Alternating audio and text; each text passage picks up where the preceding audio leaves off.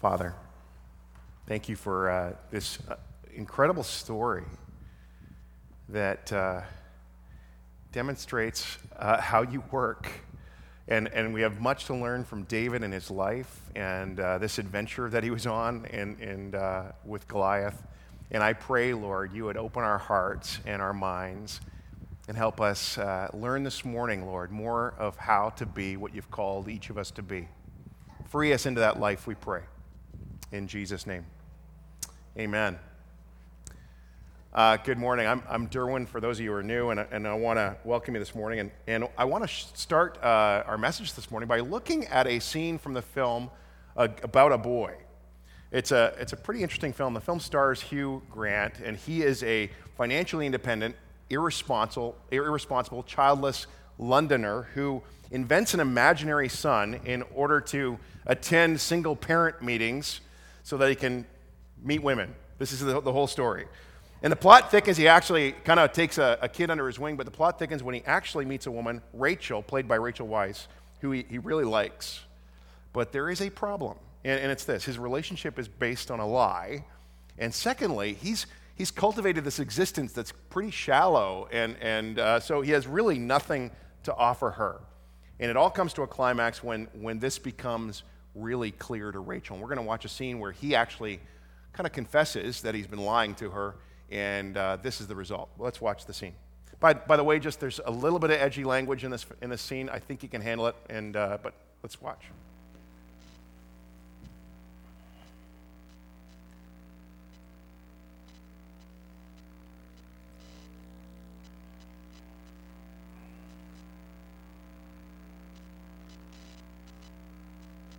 So I took his advice and told Rachel the truth, or very nearly the truth, that I wasn't Marcus's natural father. Oh?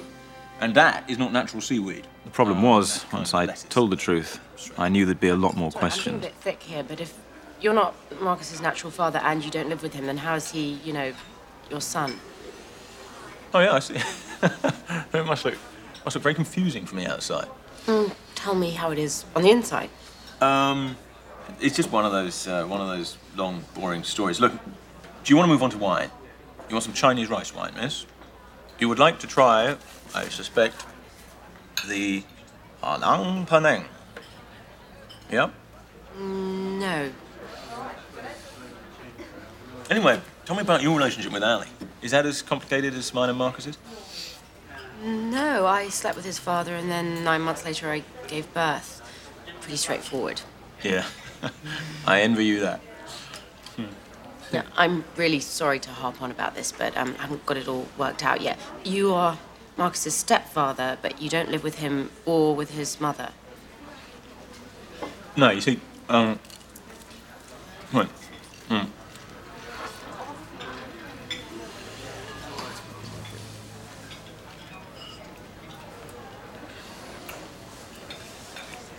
Look, I never said he was my son. Did I? The words, I have a son called Marcus, never escaped my lips. What you chose to believe. Yeah, right. It's me that's the fantasist. I wanted to believe that you had a son, so I let my imagination run riot. Well, obviously I played a part, I can see that. No, not at all. I met you and I thought, cute guy. God, if only he had a son. A geeky teenage kid, if possible, and then you turned up at my house with Marcus and bingo. Now, I made this crazy link because of some deep psychological need in me. Well, you shouldn't beat yourself up about it. Could have happened to anyone. The first time I met you, I thought you were a bit blank. But then you changed my mind. But maybe I was right. Rachel, listen. Yes?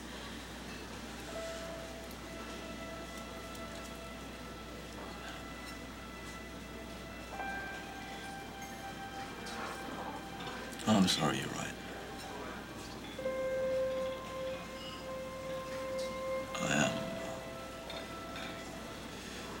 I'm blank. I'm really nothing. I don't know what the hell I was thinking of. Sorry.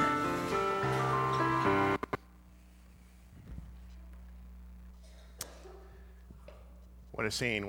What happened to Will there? He got found out. You know, what was on the inside didn't line up what he was projecting on the outside, and he got caught. I watched this film a while back, and I was struck most by this particular scene. He's living this life, and I'm just going, I don't want that to be the defining statement of my life. I don't want anyone ever to say to me, you know, I met you, and I thought you're a bit of a blank. Your inside and your outside don't line up. They don't match. Encouraging story is that is a redemption story. Will, by the end of the film, actually discovers, I'd say, more of an authentic self. But we began 2 weeks ago talking about the problem of emotionally unhealthy spirituality, and we looked at Saul. And today we're going to be looking at how we know ourselves in order that we may know God, and we're going to look at David because he was someone whose inside lined up or matched his outside. David had an awareness of himself, and an awareness of yourself is closely connected to your relationship with God. Let's think about this for a minute. Say you are an introvert, but you live as an extrovert. Maybe it seems like extroverts to you have all the fun. They're out there. Maybe you think people like extroverts more, whatever. And so when you're with people, maybe you're acting like somebody that you're not, you know, and they're not getting the real you. They're getting the kind of the imposter you. Or maybe you're asked to go somewhere and you go and do it, but you really don't want to do it, and so you're there in body, but actually you're not really there. And you do that over and over again, and you're not sure why you do it, but whoever you're saying yes to is not getting the real you. They're getting the imposter you. Let's say you feel anger and disappointment, and you feel guilty, though, about feeling anger and disappointment. And so when you're with your friends, you're all nice, but on the inside, you're feeling what?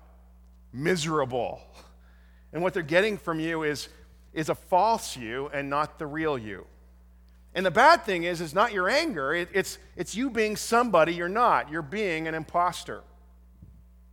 And it's the same thing in our relationship with God. If we don't know ourselves, how can we give ourselves to God? Indeed, I think it hinders all our relationships. How about that scene in the Garden of Eden in Genesis 2? I like Adam and Eve, that phrase that describes their relationship. They were naked and not ashamed. I love that description. Adam and Eve in the garden before sin, they were totally the same inside as they were outside. There was this wholeness. There was this integrity, this unity. And because of this, they were free to give themselves relationally to one another, and they were free to be in this relationship with God. Perfect, seamless. It was awesome.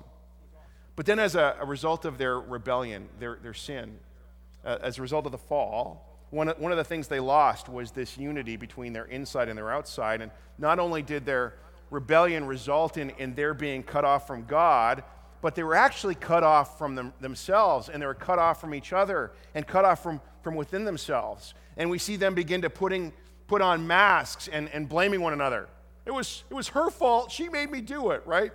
We still do that today. Their true authentic self in God is just shattered, and they begin covering it up. And we do the same today. We just don't use fig leaves to do it. But we can find ourselves living as imposters and cultivating this false life, this kind of false self. Peter Scazzaro, he asks some questions to see if we've got some symptoms of this false self. See if any of these apply to you this morning. Just to ask yourself this. Am I the kind of person that says yes when I really mean no? Do I get depressed when people are upset with me? Do I have a need to be approved by others to feel good about myself? These are symptoms of something going on deeper and larger in your life.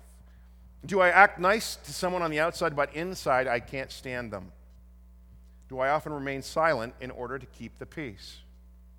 Do I believe if I make mistakes, I am a failure? Do I criticize others in order to feel better about myself? Do I try to avoid looking weak or foolish for not having the answer? Do I have to be doing something exceptional to feel alive? Do I have to be needed to feel alive? Am I fearful and unable to take risks? Do I do what others want so that they don't get mad at me? Do I use knowledge and confidence to cover my feelings of inadequacies? Do I want my children to behave well so others will think I'm a good parent? I mean, I think all parents can kind of say that, can't we? Do I compare myself to other people? These are just symptoms that indicate that I'm probably living a lot more out of my false self than out of an authentic life with God. And so knowing yourself so that we may know God is really the first step towards emotionally healthy spirituality. And so we're going to look at David because David is a great example of somebody who knows himself. He is true to himself, but he also knows God, and he brings them together beautifully. So to our passage, 1 Samuel 17. It's one of those great long stories, and it was great to have it read for us. Thank you, Naomi. In the beginning, you see these two great armies, the Israelites and the Philistines. They're facing off on the battle lines in this valley of Elah. It's kind of a special place to me in Scripture now because I was actually able to visit the valley of Elah, and we went to a mountain up above these two hilltops where the two armies were facing one another. It actually exists, and you can still see the little brook, the stream that runs down in the valley between them. And they're on these opposing hills, and they're at a stalemate, really, because they're pretty evenly matched armies. And they're hesitant to engage because they'd have to go down into the valley, off their hillside, and then across the valley and up the other hillside, fighting uphill at a disadvantage. So they're basically, at this point, just posturing towards one another. So finally something happens in verse 4. We're told a champion named Goliath came out of the Philistine camp. He was over 9 feet tall. He's a big man. And Goliath comes down and makes a proposal. He says what you might call a representative battle. One man from your side, one man from our side, me, and we'll fight it out. And whoever wins represent, winner takes all. And we're told Goliath was a literal hulk of a man, a giant. I mean, 9 feet, of course, incredibly well equipped. I mean, massive helmet on his head, bronze javelin on his back, a spear, a sword, a shield bearer, armor bearer. One author says this, I love this description. Goliath reminds me of a cross-eyed discus thrower. He didn't set any records, but he sure kept the crowd awake. He would have been something to see. His armor alone weighed 125 pounds. Some of you weigh 125 pounds, and I just can't imagine having to carry you around. He's no string bean. One caller estimated that his weight would have been something like 550 pounds. That's how big this man was. He was a physically intimidating hulk. And then he says, "This day I defy the armies of Israel. Give me a man and let us fight each other." On hearing this, the Philistines' words, Saul the king and all the Israelites were dismayed and terrified. So that's the image. They're just terrified, shaking in their boots. Scripture says for 40 days, every morning, every evening, 80 times, Goliath comes out and he intimidates them and puts fear in their hearts. And now David, he arrives in the middle of all this, and out of the entire nation of Israel, he walks out because he knows himself and he knows God, and he cuts through the obstacles in his way to be his authentic self in God. And he moves forward. And his journey and his obstacles are really ours as well. David cuts through 3 obstacles, and I want to take them one by one.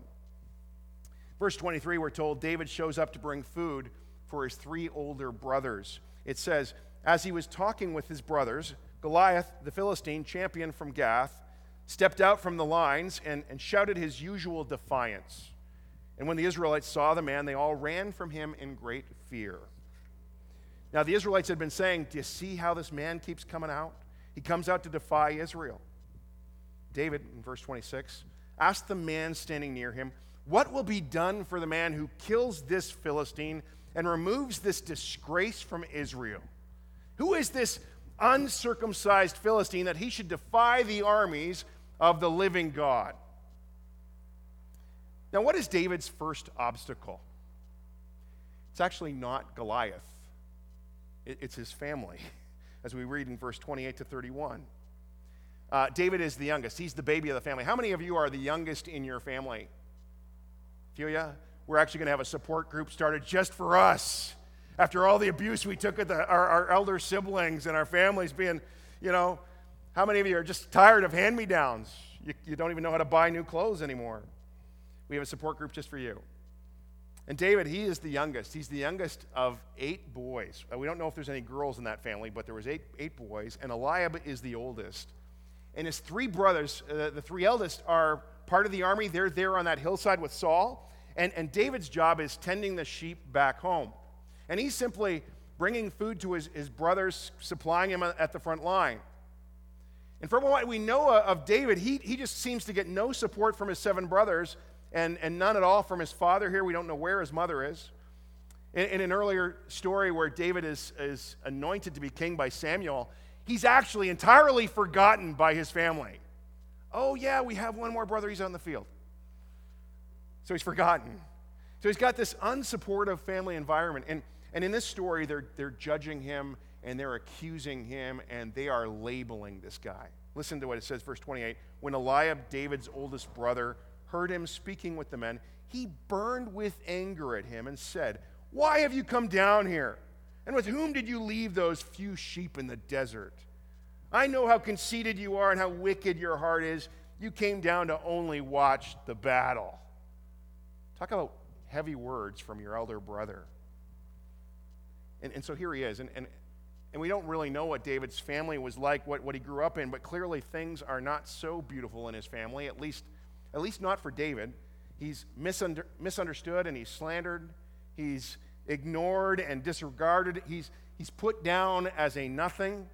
I mean, talk about a pretty big obstacle to grow up with. The message he gets from his family is you're a nobody, you're a loser, go home. And so here he is. And so even in our families and even in the best of families, we have our own stuff that we bring to the table because of sin, but then most of our families add to those layers and smother parts of who God made us to be. We grew up in families or cultures where certain parts of who we were not valued or not accepted. And as a result, they get cut off, they get buried or kind of pushed down and hidden. Many people describe that I just grew up feeling invisible in my family.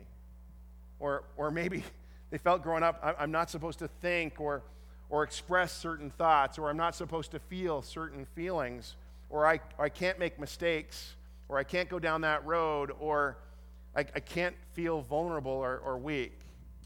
And then when we grow up into adulthood, whatever our environment has been, we often find that our parents and our caregivers, if we're honest, they did the best they could, right? They loved us. But not always for who we were. Uniquely crafted by God, but for who they wanted us to be. Talk about creating for us an internal tension and struggle. And we're accepted if we're good enough. If we get married, or if we go to the right school, or if we get the right job, or if we make lots of money, or if we fulfill a particular parent's dream for us. And we can carry that baggage around with us. We're lovable if. We're accepted if. And David is here. He's ignored and he's disregarded. It's basically, shut up, go home, you got nothing to offer here. And some of you know what it's like to be alive and nobody notices. And nobody notices David. But God notices David. And David notices David. And what's really important to see here is that David cuts through all this family dynamic that could have shut him down. And his family baggage is really the first giant that he has to overcome. Secondly, he has to cut through the obstacle of having significant people of authority in his life who are also seeking to shut him down. As in verse 32 and 33. Saul hears about what David is saying, what he's been saying to his family, and David's saying, I'll go and fight this Philistine. And here's David. David's just a kid. He's like 17 or 16 years old, and And he's a shepherd boy. He's not even a soldier. And so Saul, the king, hears about it, sends for him. And now here's David standing before the king, King Saul, this big hulk of a man himself. And David says to Saul in verse 32, this is a great verse. He says to Saul, this is in front of the king, he says, "Let no one lose heart on account of this Philistine, your servant. Me, I'll go and fight him." It's awesome, the audaciousness of David here. It's just a kid. Then listen to how Saul replies. "You are not able to go up against this Philistine and fight him. You are only a boy, and he has been a fighting man from his youth. You are not able to go. You're just a kid." Talk about putting David in his place. Talk about a defining statement. Saul sized David up and said, You've been found wanting. You are not able to go. You're not able to do it. Remember Saul here for a minute. We have a bit of a tainted view of Saul, I think. Saul, we know his whole story. It doesn't end so well. But at that time, he would have been a hero in the land. I mean, chapter 11, he led 330,000 men out in battle, victorious battle against the Ammonites. Incredible victor. Saul's famous. He's well known for his soldiering. He's experienced, and he's saying, "You can't do it." If you're David there, what would you say? How would you respond to Saul? I'd say, if he doesn't think I can do it, then I probably can't do it. I'm out of here. Because Saul's the expert, and he's the experienced one, and in his view, I have no chance. And here's the thing. Saul believes in God. And all the soldiers on that hillside, all the Israelite soldiers there, they believed in God. Everyone believes in God, in the living God, but they're acting like atheists. And it is so easy to say that we believe in God, yet to act like we're atheists, living as if simply God does not exist. And here's the guy with experience and authority, and he's saying, "You can't do it, just stay where you are." But David, he doesn't buy it. I love this about him. He's come to know God, and he says, "You don't know what God has done for me, how he helped me overcome the bear and the lion protecting my flock, and how God came through. And if God can do it then, he can do it now. I believe he can." So finally, Saul relents and says, "You want to go? Go." I think this is amazing. It's really ironic. The only giant, really, that the Israelite army had was Saul, the guy who stood a head taller than everyone else in the land. Who should have been going was Saul. Who should have been fighting Goliath was Saul, the mightiest warrior of the Israelites. And here, Saul's willing to let anybody go but him. It's quite a lesson in fear. But he says, "But if you're going to go, here's how you do it." And in verse 38, it says, "Then Saul dressed David in his own tunic. He put a coat of armor on him and a bronze helmet on his head." Just kind of picture David here for a moment.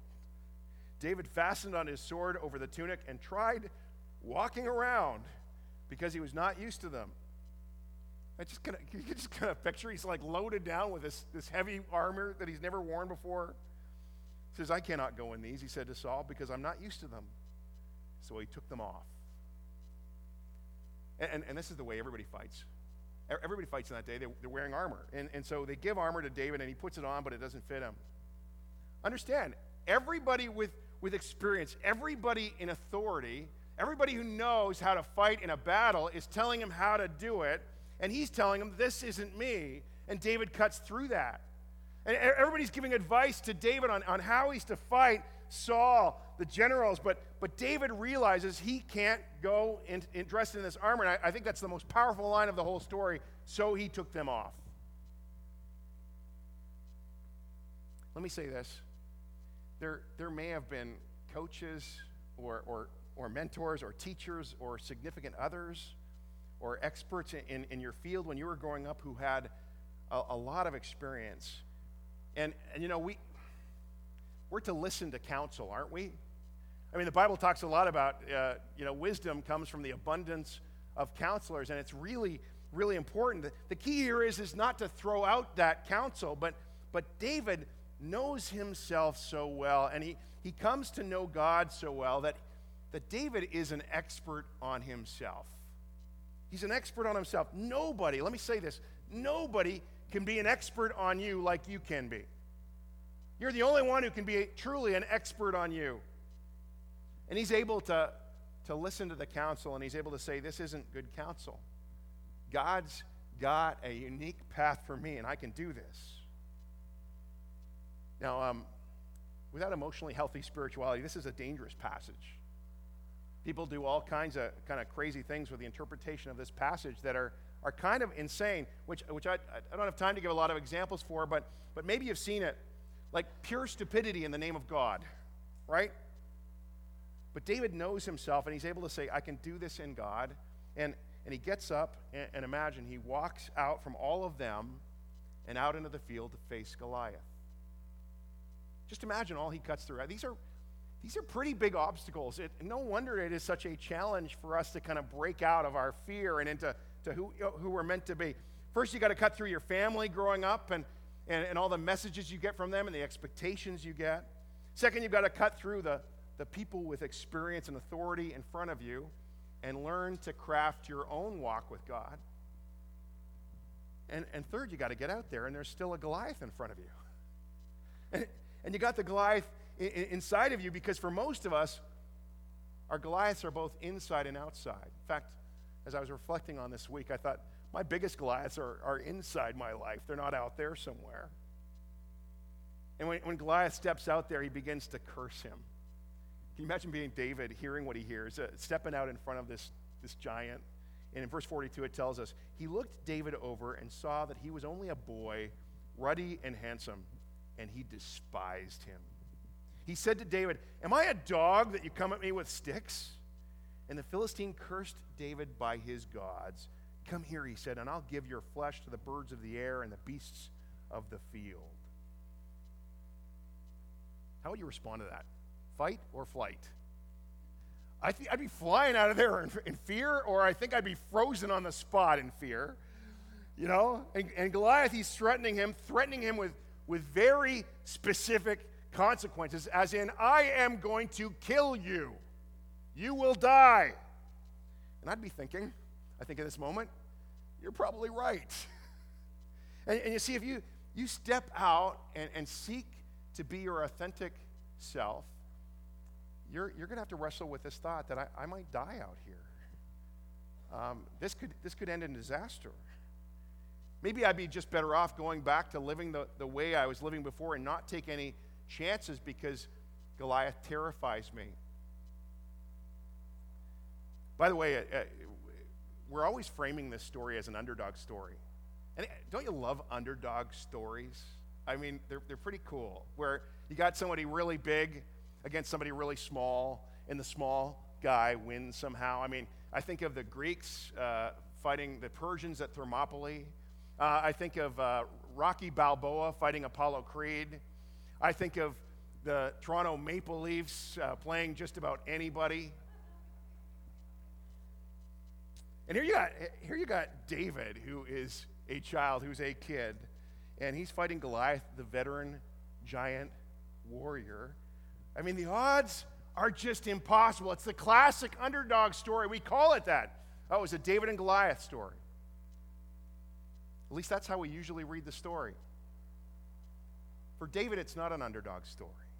The odds are not impossible, because David knows his strengths so well, and he knows his God so well. It's pretty remarkable with David being such a young man. He's just amazing, because he has this powerful combination of knowledge about himself and knowledge about God. We see that so clearly when he takes Saul's armor off. This is not me. But then in verse 40, very slowly, very methodically, it says, then he took his staff in his hand, chose 5 smooth stones from the stream, put them in the pouch of his shepherd's bag, and with his sling in his hand, approached the Philistine. You ever wondered why 5 stones? Back up maybe, I always thought maybe one doesn't go. You know what I like to think? Is that David knew that Goliath had 4 other brothers. He thought, I'm going to take them all. He had that kind of brashness and confidence about him, I think. But here David has this radical alternative to swords and shields and all that stuff and spears, 5 stones and a slingshot. And his guidance is coming from the inside out, from his relationship with God. And God, the Holy Spirit, is inside of each of us when we receive Christ. And he will counsel you, and he will guide you in the way you're to go. And David's life is not divided between knowing himself and knowing God. David has this integrity about him. He lives true to who he is in God. And David's saying, God did not make me to fight Goliath on Goliath's terms with swords and shields. That's not who I am. In fact, it's kind of common sense, actually. But David knows to fight Goliath sword to sword, spear to spear, he's going to be killed. So he doesn't do it. But it's an even match. Do you know why? Because he's got a slingshot. And David is really, really good with a slingshot. That's his gift. As Jim Collins would say, that's his hedgehog. That one special gift that God had given him. And David thinks, I have my slingshot, so now it's an even match.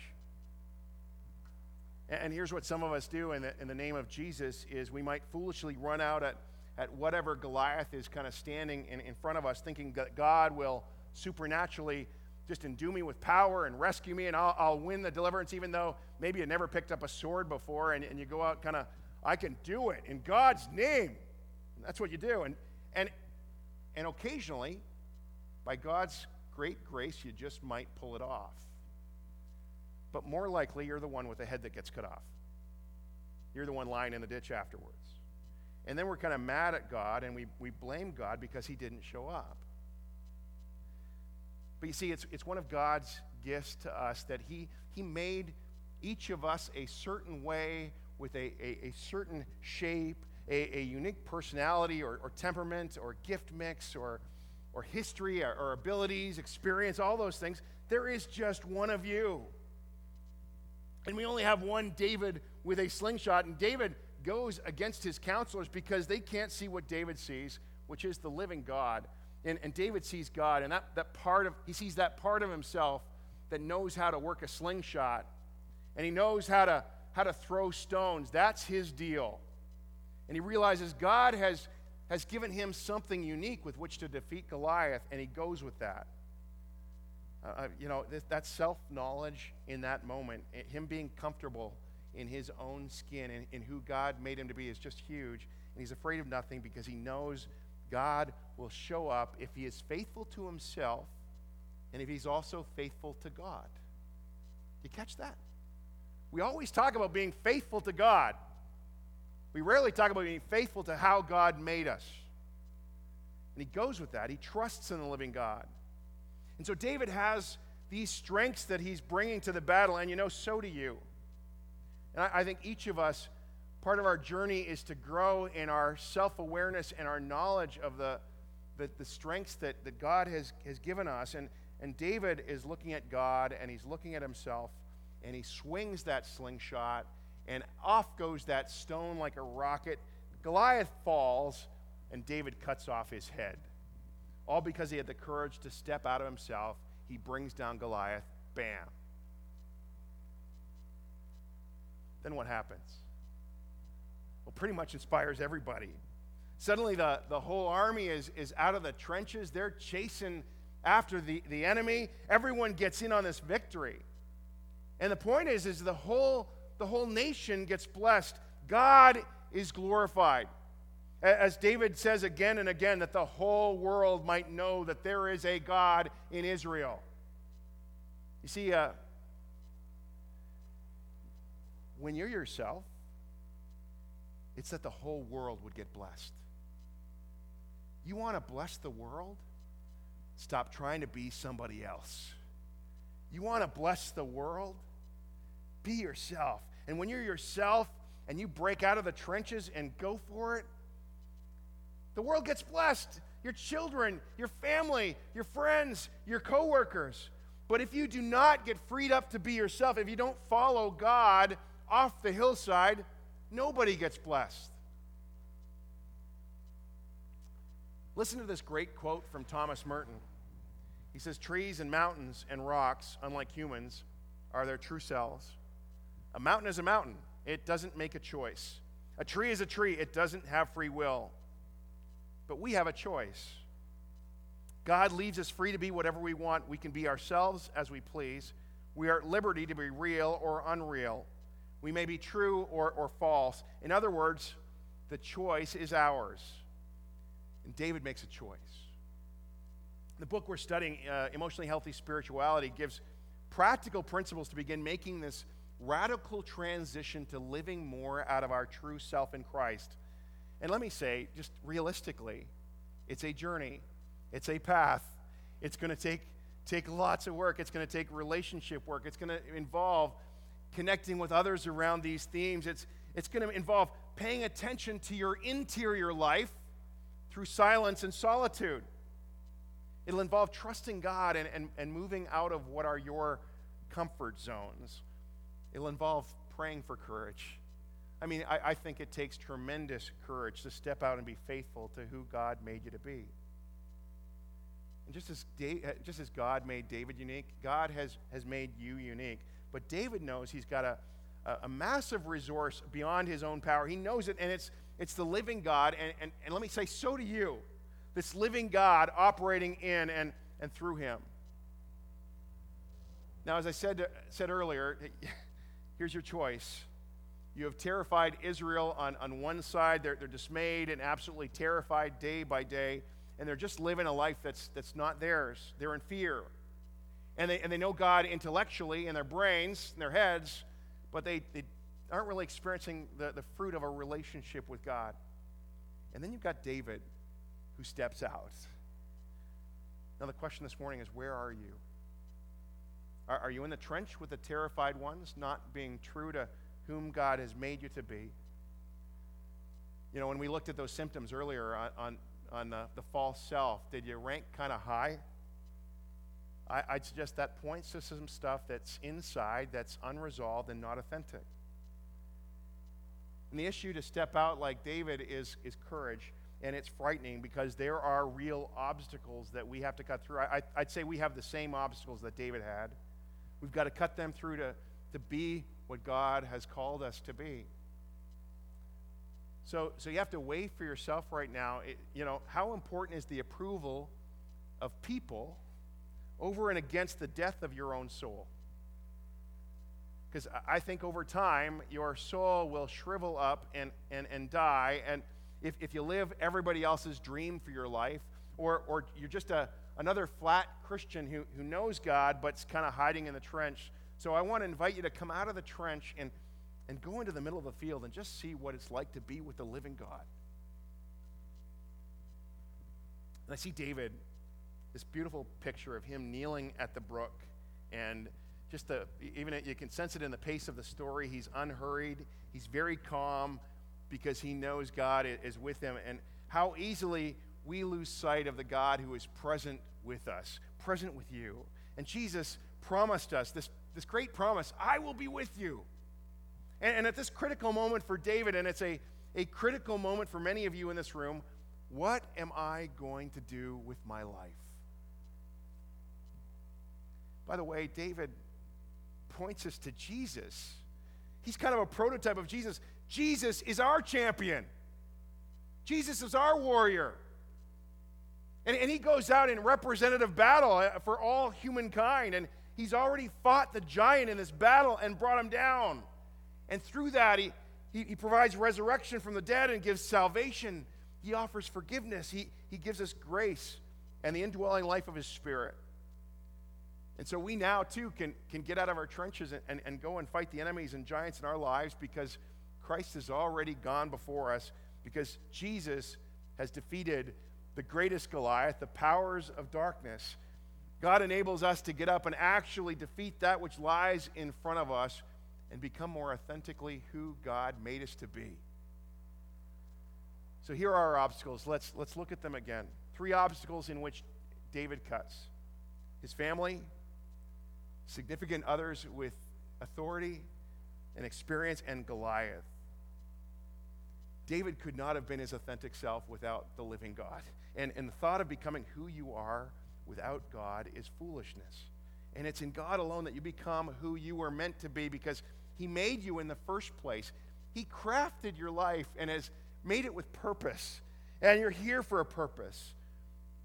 So this morning, if you kind of know you're out of whack somehow, you're uncomfortable answering those questions at the beginning, and you go, I don't even know why, but I want to challenge you this morning to pray. I want to challenge you to take some moments and bring this before God and ask him for his guidance and his leadership. He's the God who is with us and is prepared to lead us in the path that we uniquely are to go.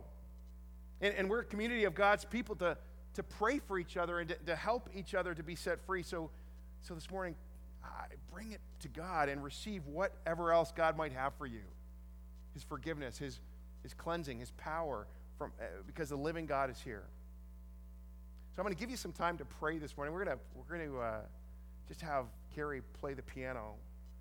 But why don't we just receive this blessing from God in this time of silence? And so, Jesus, we just ask to receive the love and mercy of God now and forgiveness from him. You know how some of us, Lord, you can see it, you know our hearts, you know us for sure. We're living kind of divided lives. Our inside and our outside don't really match up very well. You long to bring healing and wholeness and integrity to us again. Would you shine a light on the next steps for us? But we pray too, Lord, that you would do a deep work in us, Lord, beneath the iceberg. Those parts of our heart that we ignore or those feelings we push down.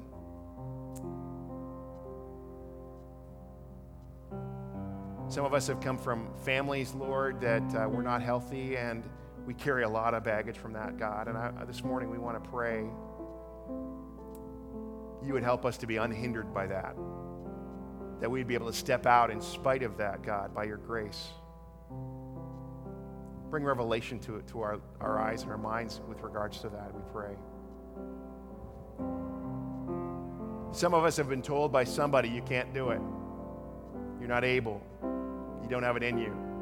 Somebody in authority or power. Lord, I pray you would write the script for our lives. You'd help each of us to craft a walk with you ourselves. Some of us are tempted. We've got Goliaths in front of us, and we're tempted to fight them like the world fights, like everybody else does.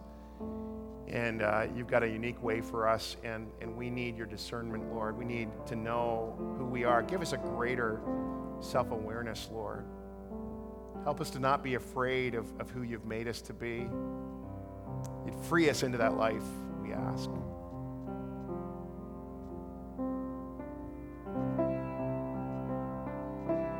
Just take a couple moments of silence and open up your heart before God.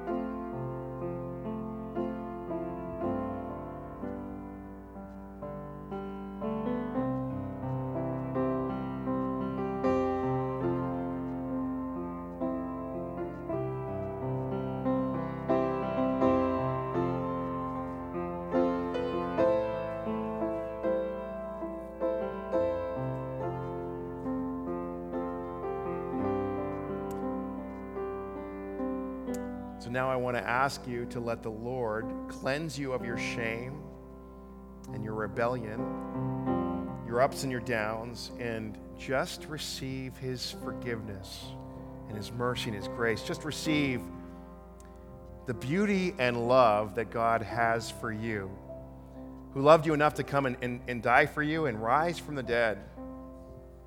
Just allow the face of God to shine upon you. And so now may the Lord grant you his peace and his joy and his power and his courage that you might get up and live the life he has called you to live. I bless you all in Jesus' name. Amen. It might be helpful for you this morning to remain in prayer and allow God to speak to you. It might be helpful for some of you to take a journal this afternoon and start highlighting, writing, what is God saying to me?